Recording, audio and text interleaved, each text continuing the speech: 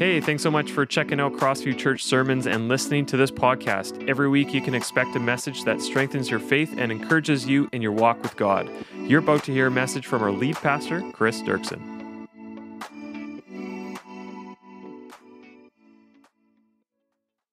Anyway, we're in this new series on doubt. And last week, I introduced to you some of the different kinds of doubt. Doubt is this common experience to all of us as human beings.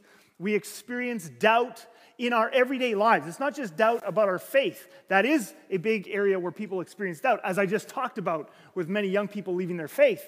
But there's all kinds of areas as human beings. Doubt is a very natural experience in our lives. We have doubt about which choice to make, whether it be a menu or a new job or whatever it is. We have doubt about people. Who can we trust?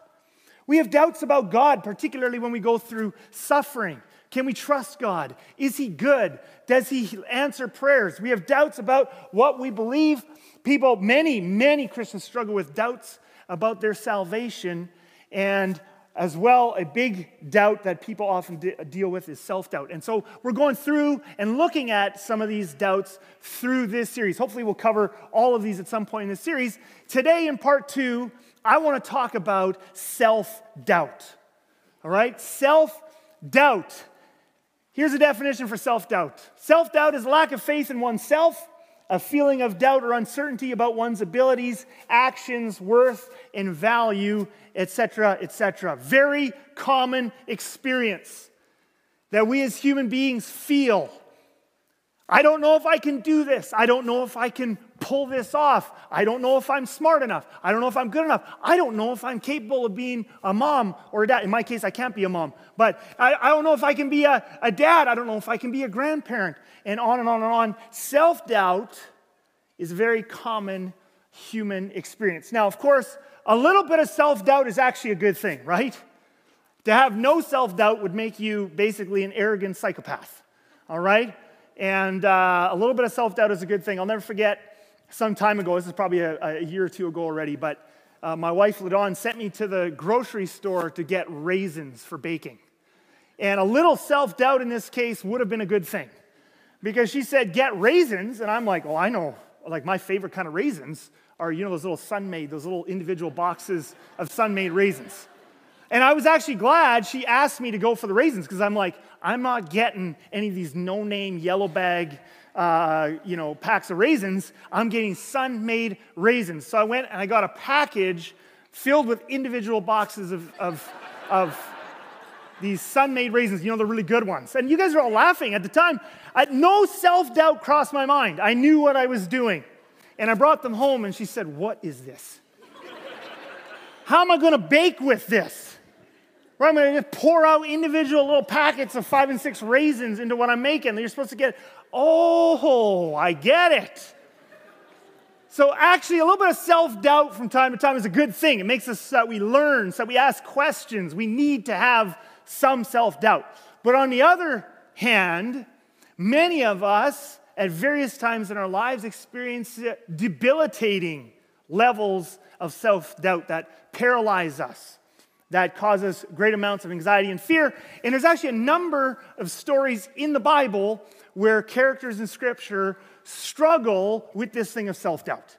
And the story I want to look at today has to do with Moses, because Moses repeated different places in his life and in the story in the Bible really struggles with self-doubt. We're just going to look at one example where Moses struggles with self-doubt. And we're going to go to Exodus chapter 3, and Moses is in his shepherding phase. All right, so he had different phases in his life, where he's a leader, where he's growing up in Egypt, where he's a shepherd in the desert in Midian. So this is Moses in his shepherd phase. Now, Moses was tending the flock of Jethro, his father-in-law, the priest of Midian, and he led the flock to the far side of the wilderness, and he came to Horeb, the mountain of God. So he's a shepherd. He's out in the wilderness, all right? What happens next? Well, many of you will know, right? This is the famous burning bush story. So one day he gets up for work. He's leading the sheep. They're at Mount Horeb. And he sees, so there the angel of the Lord appeared to him in flames of fire from within a bush. So he sees a bush, and it's burning, okay? So he decides to walk over to this bush. and Moses saw that the bush was on fire, but it did not burn up. So, of course, any of us probably would walk over to that bush as well, right? So you're in the desert, you got a bunch of sheep, you see this bush burning, but it doesn't burn up. You walk over. So Moses thought, I will go over and see this strange sight, why the bush does not burn up. And of course, then in this famous story, God's going to speak to him out of this burning bush. When the Lord saw that he had gone over to look, God called to him from within the bush, Moses, Moses. All right?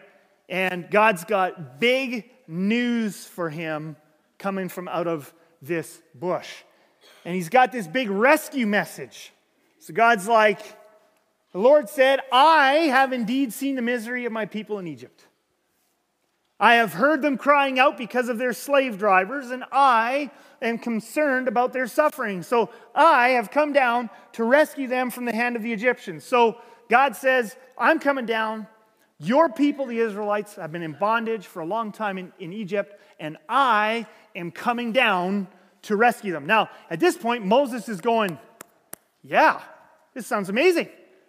I love that you, right? Notice all over here, I. God says, I'm going to come down and I'm going to rescue the Israelites.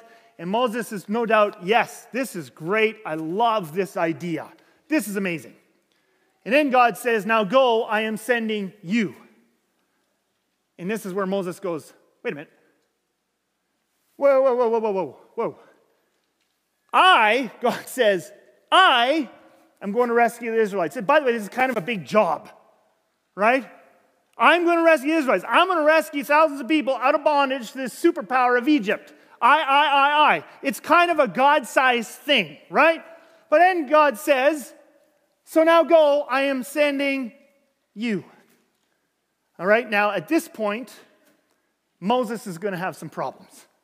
So Moses said to God, who am I that I should go? Like, God, you're obviously making a mistake here. The first part of this I get. You're the God of the universe. If anybody's going to rescue an entire nation of people out of slavery, that's kind of a God-sized thing. That's not, I don't know, God, if you've checked in with us puny human beings recently, I take care of sheep. Who am I? All right? Which, by the way, in this case, with this ask, is a perfectly acceptable thing to do. But we should actually just stop here for just a moment, and because we just need to make a separate theological point that I think really matters for this message. And actually just for life in general. Because isn't this actually how God works most of the time? I'm not saying this is the only way God can work. God can do whatever he wants. But isn't this the way God usually works? He says, I'm going to do stuff. Now you go and do it. This is actually a deep theological point. Much of God's work actually happens through human action. And by the way, we know this through everyday human life. Isn't it true? When you get a headache, you pray, God, help me with my headache. And by the way, that's a very good thing to do. And then what you also do is you go to the medicine cabinet and you pull out the Tylenol and you pop 1 or 2 or 3, depending on the severity. By the way, that is not medical advice. Whatever the back of the label says, that's all you ever do. But you pop your Tylenol, right? Why? You said, but you just prayed about it. Yeah, but this is how God actually works. He works through human action. He made a universe with chemistry and biology and rules of science. And then he made scientists and doctors to experiment and make things like Tylenol. And part of his answer is that. That is God working in our lives. He works through us. If nobody goes to rescue the Israelites, yes, God says, I've got to do it. This is a God-sized thing. But if someone doesn't say yes to go there and do it, God's not going to work. You can pray before you go on a long trip in winter for safety in winter and as you drive, and you should. But guess what? People with winter tires on get more safe answers to prayer in winter than people who don't. Why? God works through human action. You say, but what about the prayer part? The prayer part is the part where Moses met God at the burning bush, and he gets the assignment, and he gets God's heart, right? Prayer is where we meet God, and then from prayer we move out, and God's power begins to work through us. So, anyway, back to this Moses story. Let me just look at my notes again here briefly, just to make sure I know where I'm going. And yes, so we go back to Moses. Anyway, Moses has self-doubt. Now, again, this is kind of a unique situation. Not kind of. This is an absolutely unique situation.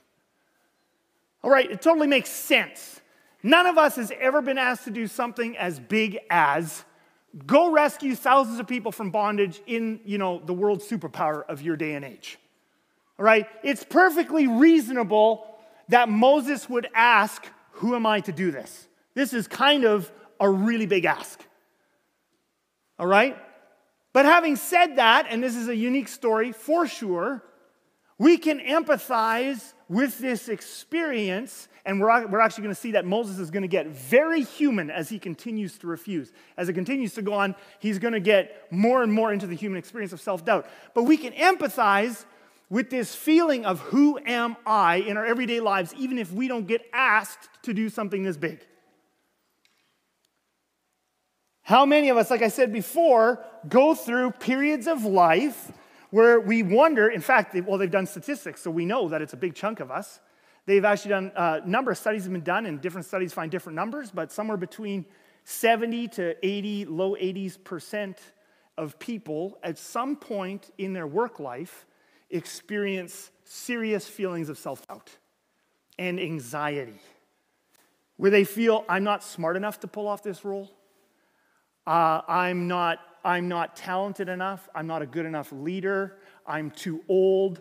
I'm not good enough at communicating. Somewhere, around 3/4 of us at some point in our work lives feel like, I don't think I can do this. In fact, we feel it I'm going to actually get away from that. If we go back to Moses, he's going to continue to refuse. So the first refusal we get, it's a big ask. But as he continues to refuse, you're going to see that it's not even about the size of the ask. It's going to become more and more about Moses and his feeling of lack. If we go to his last refusal, Moses' final refusal in Exodus 4. 4 times he's going to refuse God in this conversation in Exodus 3 and 4. 4 times. And again, remember, I get God's asking him to do something big, but also remember, God's given him kind of a spectacular experience. How many of us would have the guts to say no to God 4 times if we're standing in front of a bush that's burning and there's a big voice speaking to us out of it? So he's getting a big ask, he's also getting a big sign. But he refuses again, and he finally gets to this, and he says, Moses said to the Lord, pardon your servant, Lord, I have never been eloquent. So I want you to notice, again, now we're getting into classic human self-doubt. I don't have the ability. I'm not smart enough, I'm not good enough, not a good enough communicator. I've never been eloquent, neither in the past, nor since you have spoken to your servant. I am slow of speech and tongue. Now, because of this passage, many Christians, we just take this at face value. Okay, Moses said he's not a good communicator. Moses said he's not a good leader. That means Moses isn't a good communicator, a good leader. But did you know there's actually other passages in the Bible directly contradict this passage? In fact, sometimes atheists, when they make up lists of contradictions in the Bible, this is one of the contradictions they make that they point out. And I'm going to take you to the New Testament. I want to show you a verse that says exactly the opposite about Moses as what we see here in Exodus. Would you like to see that? Yeah, some of you would like to see it. Okay, good. The rest of you continue sleeping. Acts chapter 7. Stephen is preaching a message. He's about to become the first Christian martyr. And he's preaching a message to the religious leaders, the Jewish religious leaders in the Sanhedrin. And he has a point in his message about Moses. This is what he says about Moses. Moses was educated in all the wisdom of the Egyptians. So he had a university degree, and he did well. And he was what? Powerful in what? And what? Okay, let's go back one verse. Moses says, and this is usually because of Exodus 4, this is usually how we Christians think about Moses. Oh, he had a stutter. That's what some people say the slow speech is. He wasn't a good leader. He wasn't a good communicator. Because Moses said about himself, I have never been eloquent. I'm slow of speech and tongue.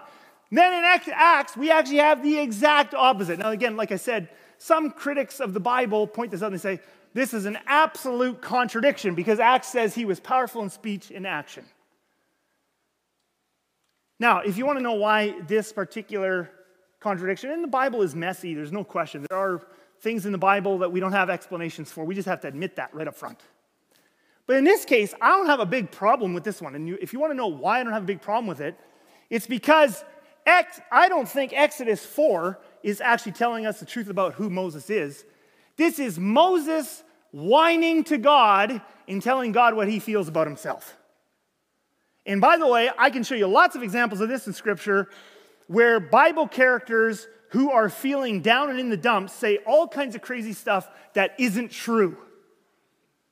And I think this is possibly one of them. Moses isn't actually as bad as he thinks he is. He says, I'm no good, I'm not a good enough leader, I'm not a good enough communicator, and God's rolling his eyes in the burning bush. I know I'm asking you to do something big here, Moses, but this is, as we see in Acts, actually other people saw something very different in Moses. Now, if I'm reading this correctly, and that's not a guarantee, as anybody who comes across here knows regularly, doubt me. But if I'm reading this correctly, this is actually a fascinating couple of passages put together here, because modern psychologists actually have a word for this. When other people see you as a certain level of talent and ability and skills and character, and you see yourself down here, but other people see you up here, there's actually a modern psychological term for that. It's called imposter syndrome. So I'm going to throw this up, and maybe Moses had a little bit of imposter syndrome. I'm not a psychologist, and I don't know Moses personally. But here's what imposter syndrome is, right? Here's imposter syndrome. A psychological state in which people feel a level of self-doubt about their abilities and accomplishments that doesn't match up with reality and what other people know about them. So you think of yourself down here, when in reality, your actual talents and abilities are actually somewhere up here, but you just don't feel that. Now, there's many reasons for that.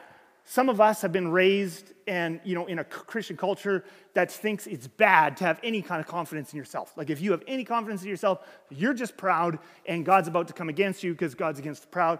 That's what some people think. But this is imposter syndrome. Now, people with imposter syndrome struggle with tons of anxiety. You feel like a fraud. Whether you're at work or in your role as a parent or whatever it is that you feel imposter syndrome, you feel like it's only a matter of time before you get found out as a failure because you feel like a fake. Your business has maybe been successful, but you're just waiting because that's not the true you. You're not good enough to lead that business. You're not good enough to do that role. It's only a matter of time before they find out, other people find out, and that creates anxiety. You feel like a fraud. You feel like you're faking it. You feel like an imposter. And like I said before, somewhere between 70 and 80% of us feel this at some point in our lives. And we're going to look at some of the things biblically that we can do about this, but let's just look at how would you know? Because again, remember what I said before, a little bit of self-doubt is healthy. You don't want to be that person that thinks of yourself up here and everybody else thinks of you down here. Or that person who never asks for advice or help because you have zero self-doubt.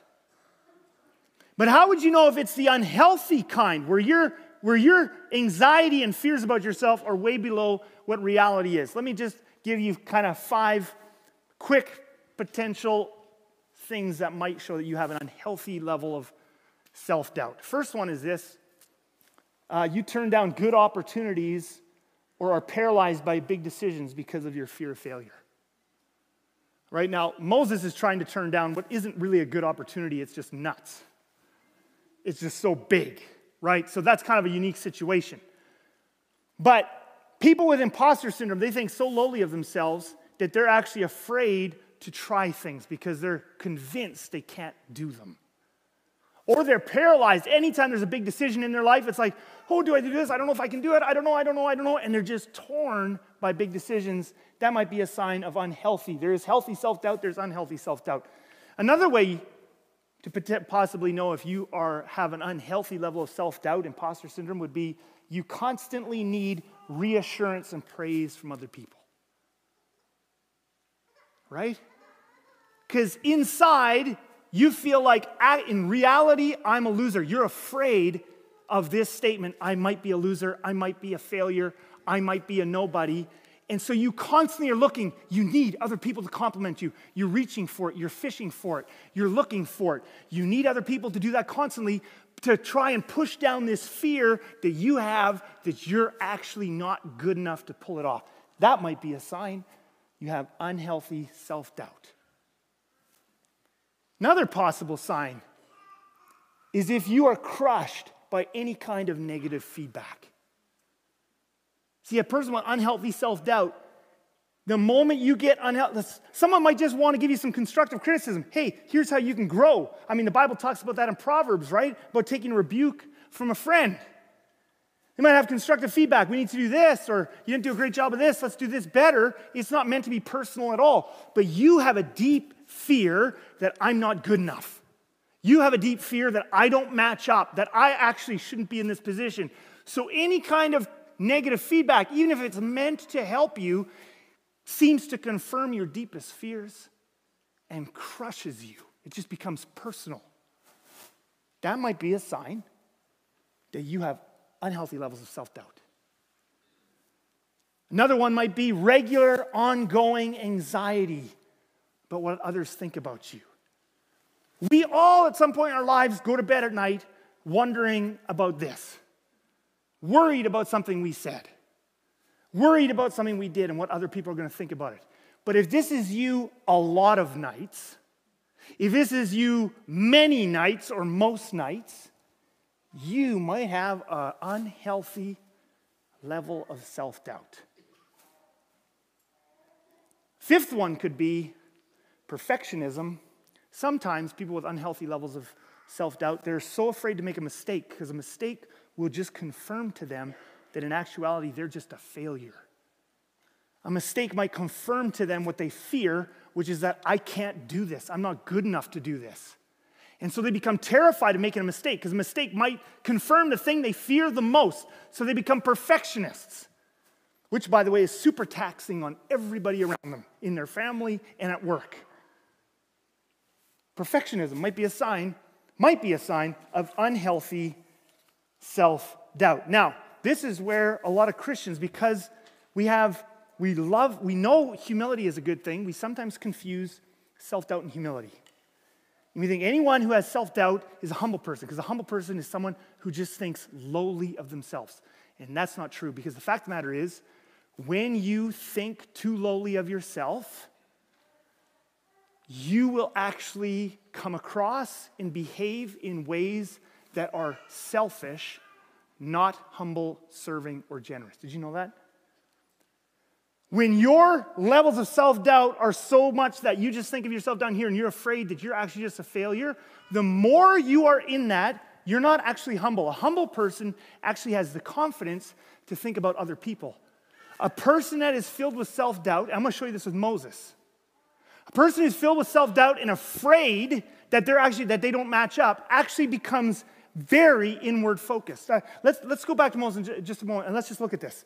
So it starts out, and I already said, this is a unique situation. And actually, it's probably a good thing that the first time Moses refused, he says, who am I? I can't do this. But I'm going to show you, this is throughout his 4 refusals. But I want you to notice right from the beginning, what's the refusal about? It isn't about what are the Israelites need. Never mind, there's thousands of people in bondage who are desperate. It's not about what do they need. It's all about who am I? It's focused. This is the thing about self-doubt and anxiety and fear and these kinds of emotions. They are by definition, the way you are designed, they are protective mechanisms to keep you safe. When you feel them regularly, those emotions are the opposite of being other-centered. When you're regularly full of fear and anxiety, you will by definition be inward focused because you're going to be self-protective. Never mind. Sure, Moses, you're right. The first time around, absolutely for sure, you've been asked to do something that is totally crazy and big. It makes sense that you would say, I don't think I can do this. But notice where that feeling is. It's not, wow, somebody should give this a try. There's thousands of people who are in bondage who desperately need to be rescued. It's more focused when you become self-protective and fearful like that. You are more focused on what you can't do and your fear of failure than you are on the needs of the people around you.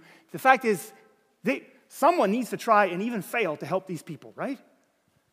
And so Moses continues this throughout his 4 refusals. I'll just jump to the last one. Moses said to the Lord, "Pardon your servant, notice this again, he's not able to see. God's trying to get him past I can't to what do they need? These people are in desperate need. Moses, do you care enough to take a risk? Do you care enough to fall on your face? Do you care enough to put yourself out there? He can't think about them because I have never been eloquent. I am slow of speech and tongue." And that's why this is not humility. Humility actually requires a certain level of confidence that I actually am confident enough to get my eyes off of myself and all the I can'ts and the I fears so I can think about someone else, which is why God actually gets mad. After this response, it says this, "Then the Lord's anger burned against Moses." We think, oh, Moses is such a humble guy, and God's getting frustrated. I actually care about these people. Somebody needs to do something. Because I'm not going to do it myself. That's the thing with God. I'm going to work through people. Some human beings got to do something in order for me to answer these people's prayers. And the Lord's anger burned against Moses, and he said, and he finally, okay, I'm going to send Aaron. But now, this is where this story a little bit differs from us in our lives. This is kind of a really big request that God really is going to do. So he finally just forces Moses. He says, "I'm going to send your brother, and you are going to go." So this is Moses' final refusal, and God says, "Not accepted." Now, the thing is, in regular life with us, most of us don't get that. We can refuse and then just not do it. In the vast majority of the time, God will not force us to do it. Most of the time, he will not show up in a burning bush and yell at us and make us do it. So Moses, in the end, just has to do it anyway. But the Lord's anger burned against Moses, and he said, "You're going to do this now." Self-doubt is not humility when it gets to unhealthy levels. It is selfishness. So, I do appreciate that one of the elements, we could probably get into that whole thing, but I want to finish this sermon now with 3 practical things that I think we can do. But there's more than that. But I appreciate actually that one of the things we could put on that practical list is sometimes you just have to do it anyway. There's a lot of times in life where you're going to feel all kinds of self-doubt and you're going to feel all kinds of fear of failure, but guess what? You just have to do it anyway. Sometimes there is a place, and we talk about that often here at Crossview. You need to go and see a counselor. You need to get therapy. We help people do that here at Crossview all the time if they can't afford it. Come and talk to us. It's such a good thing that God has given to the body of Christ. Sometimes, while you're doing that, you also just need to shove those feelings down and do the right thing. But here's 3 practical things we can do if you struggle with unhealthy amounts of self-doubt. One thing we need to do is embrace failure rather than avoiding it. Often this self-doubt ties into our deep fears of failure. I don't want to make a mistake. I don't want to do something wrong. I don't want to fail at something. And we need to see failure in a new light. Failing doesn't mean you're a failure. It means you're brave enough to take risks and really live your life. I'm going to show you this in a verse from Proverbs in just a second, but I want you to just think about this for just a moment. If you want to never fail in your life, here's how you do it. Live in your basement and watch TV all the time and don't do anything. That's the only way to not fail is to never take a risk. Don't go, if you never want to, sometimes as Christians we judge people who get divorced. You know what the thing about divorced people is? But at least they tried. They got out there and they made a relationship and they tried. I'm not saying this is great. I'm not saying we all gave the best that we could. But the fact of the matter is, the only way to not fail in this life is to never take a risk and never try anything. Just sit in your basement and watch TV. You know what the weird thing about that is? That would actually be the biggest failure of a life. would be to sit in your basement and do nothing. Better to get out there and actually just try. Put yourself out there. Try to have a relationship. Try to do that job. Try to start a business. Just try. God didn't put you on this earth to do nothing. He also didn't put you on this earth to never make a mistake, because if he had made you to never make a mistake, he would have made you differently than he made you. Because most of us are walking mistakes waiting to happen. So you know what the Proverbs say? The Proverbs say, a righteous man never falls. No, that is not what the Proverbs say. Though the righteous falls, how many times? Now that's a magic number in the ancient world. It could be 7,000. It could be 7 million. Though the righteous fall 7 times, over and over and over and over and over again, they rise again, but the wicked stumble when calamity strikes. What sets apart the righteous in the book of Proverbs is not that they don't make mistakes, is not that they never fail, that they never go bankrupt, that they never have a relationship go sour or need to see a counselor or make mistakes as parents. The sign of a righteous person is not that they never make mistakes, it's that they fall over and over and over again and they keep getting back up. That's how you live life well.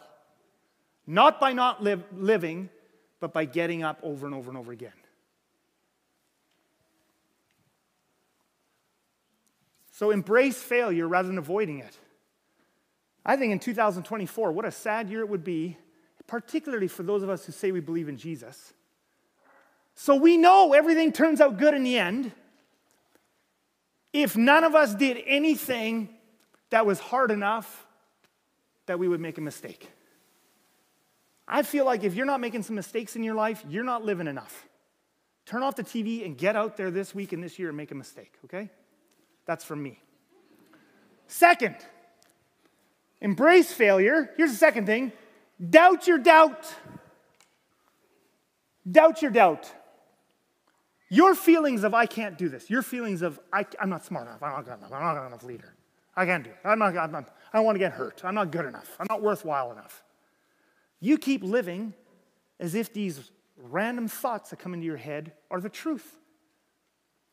At what point are you going to start doubting your doubt? At what point do you doubt these stupid thoughts that are in your head? Doubt your doubt. Grab hold of your humanness and how much God loves you. Let me give you a wonderful verse from Scripture. Wonderful verse from Scripture, Psalm 139. David says, I praise you because I am fearfully and wonderfully made.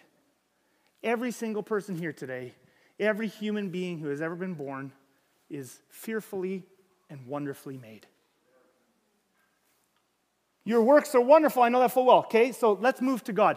Let's say you're here today and your self-doubt and your thoughts about yourself are so low, you're like, I'm not fearfully and wonderfully made. Okay, let's approach this from a different tack. Are you brave enough to say that God's not good at what he does? Are you brave enough to tell God, I actually think you make mistakes? Because here's what David says, speaking to God, your works are wonderful, I know that full well. Now you say, yeah, I totally agree. God doesn't make mistakes. God, he knows what he's doing. God's amazing, blah, blah, blah, blah, blah. We say all these things about God. Who made you? You are fearfully and wonderfully made. I want everybody here who has at least one hand to pull out one of your hands and just put it in front of you, okay? Can you do that? And just wiggle your fingers. I know. I see some of you are not doing it yet. Just do it, okay? I know. It's hard. Just pull out a hand and just look at it. You have a hand. That's amazing. The fact that you can wiggle your fingers. Have you ever thought about it? You're not pressing a button to wiggle your fingers. You just make them wiggle. How does that happen? How does that happen? You think, and they do it. You know, you have 29 bones in your hand and over 30 muscles. Hundreds. Again, look at your hand again. Just do it. I know some of you don't like your hand. Some of you don't like your hand, okay? But just do a little, like, you, ay. It's actually amazing. You can do incredible stuff. You know how hard it is to make a robot hand that can do all the things your hand can do? Like you can put your hand into your wife's purse and feel around. It's a nightmare.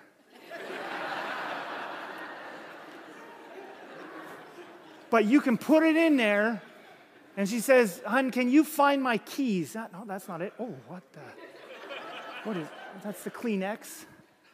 That's the lipstick. And you can feel in the dark without even looking at it, and you can pull out something. Hopefully, it is the thing that she needs or wants.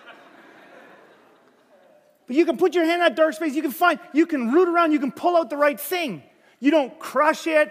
You can tell the difference between it. You know how incredible that is? Try and build a robot hand that can do that, what your hand can do. That's amazing. That's just your hand. Your brain right now, do you know all the things your brain is doing right now?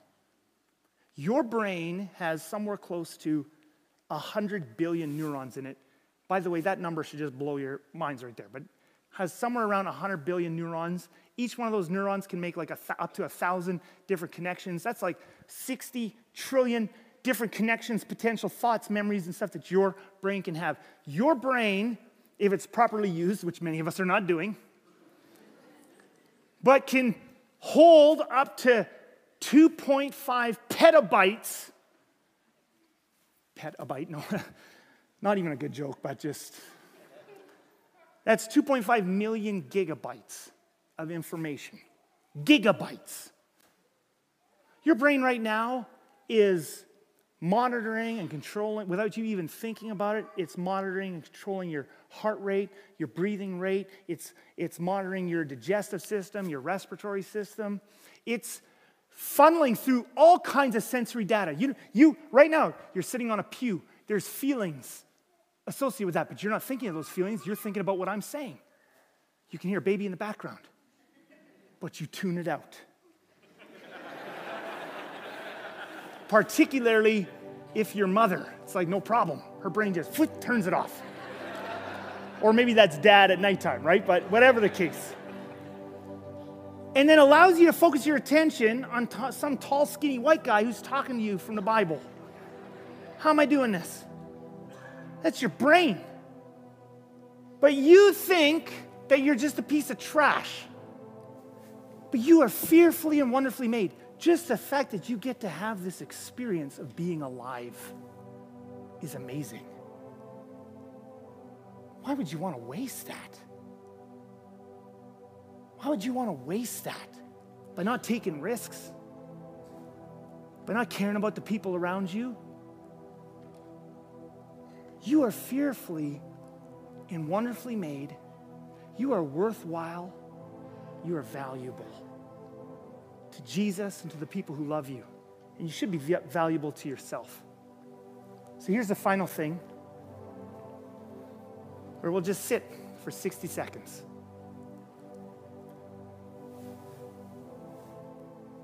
Are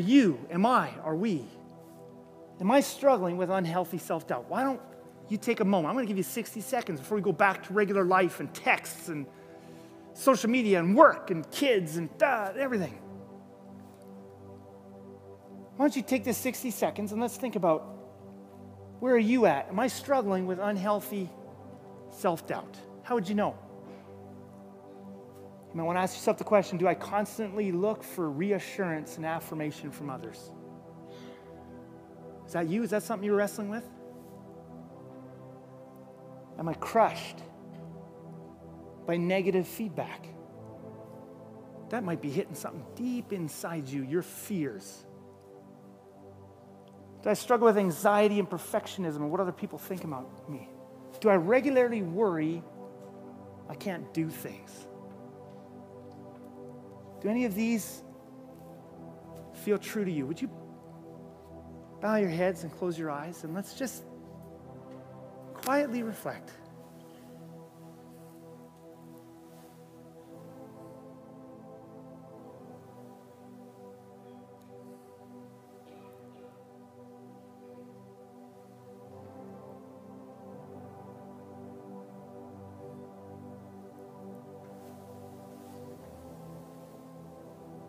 Thank you, Jesus.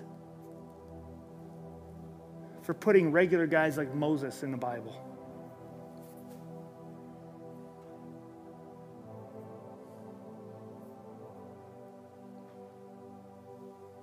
Thank you for putting passages in like, we are fearfully and wonderfully made. Father, some of us really struggle under this heavy yoke of anxiety and self-doubt and fear. I pray that by your Spirit. Now, some of us actually need to take action this year. That might mean actually going to see a professional counselor or something like that to help us. Father, we ask for your Spirit to help us walk in a new way, to start to doubt our doubt, and to live more free with joy. It's okay to fail. It's okay to make mistakes. It's part of who you've made us to be. Thank you, Jesus, for this group of people. In your name we pray. And all God's people said, amen. Thank you so much for listening to this podcast today and being part of what God is doing here at Crossview. A special thanks to those that are giving generously to this ministry. It's because of you this ministry is possible. If you enjoyed the sermon, why don't you subscribe to the platform you're listening to right now and let us know that you're listening by sharing and tagging us on social media. If you want to learn more about this ministry in our church, you can visit us at crossviewchurch.ca.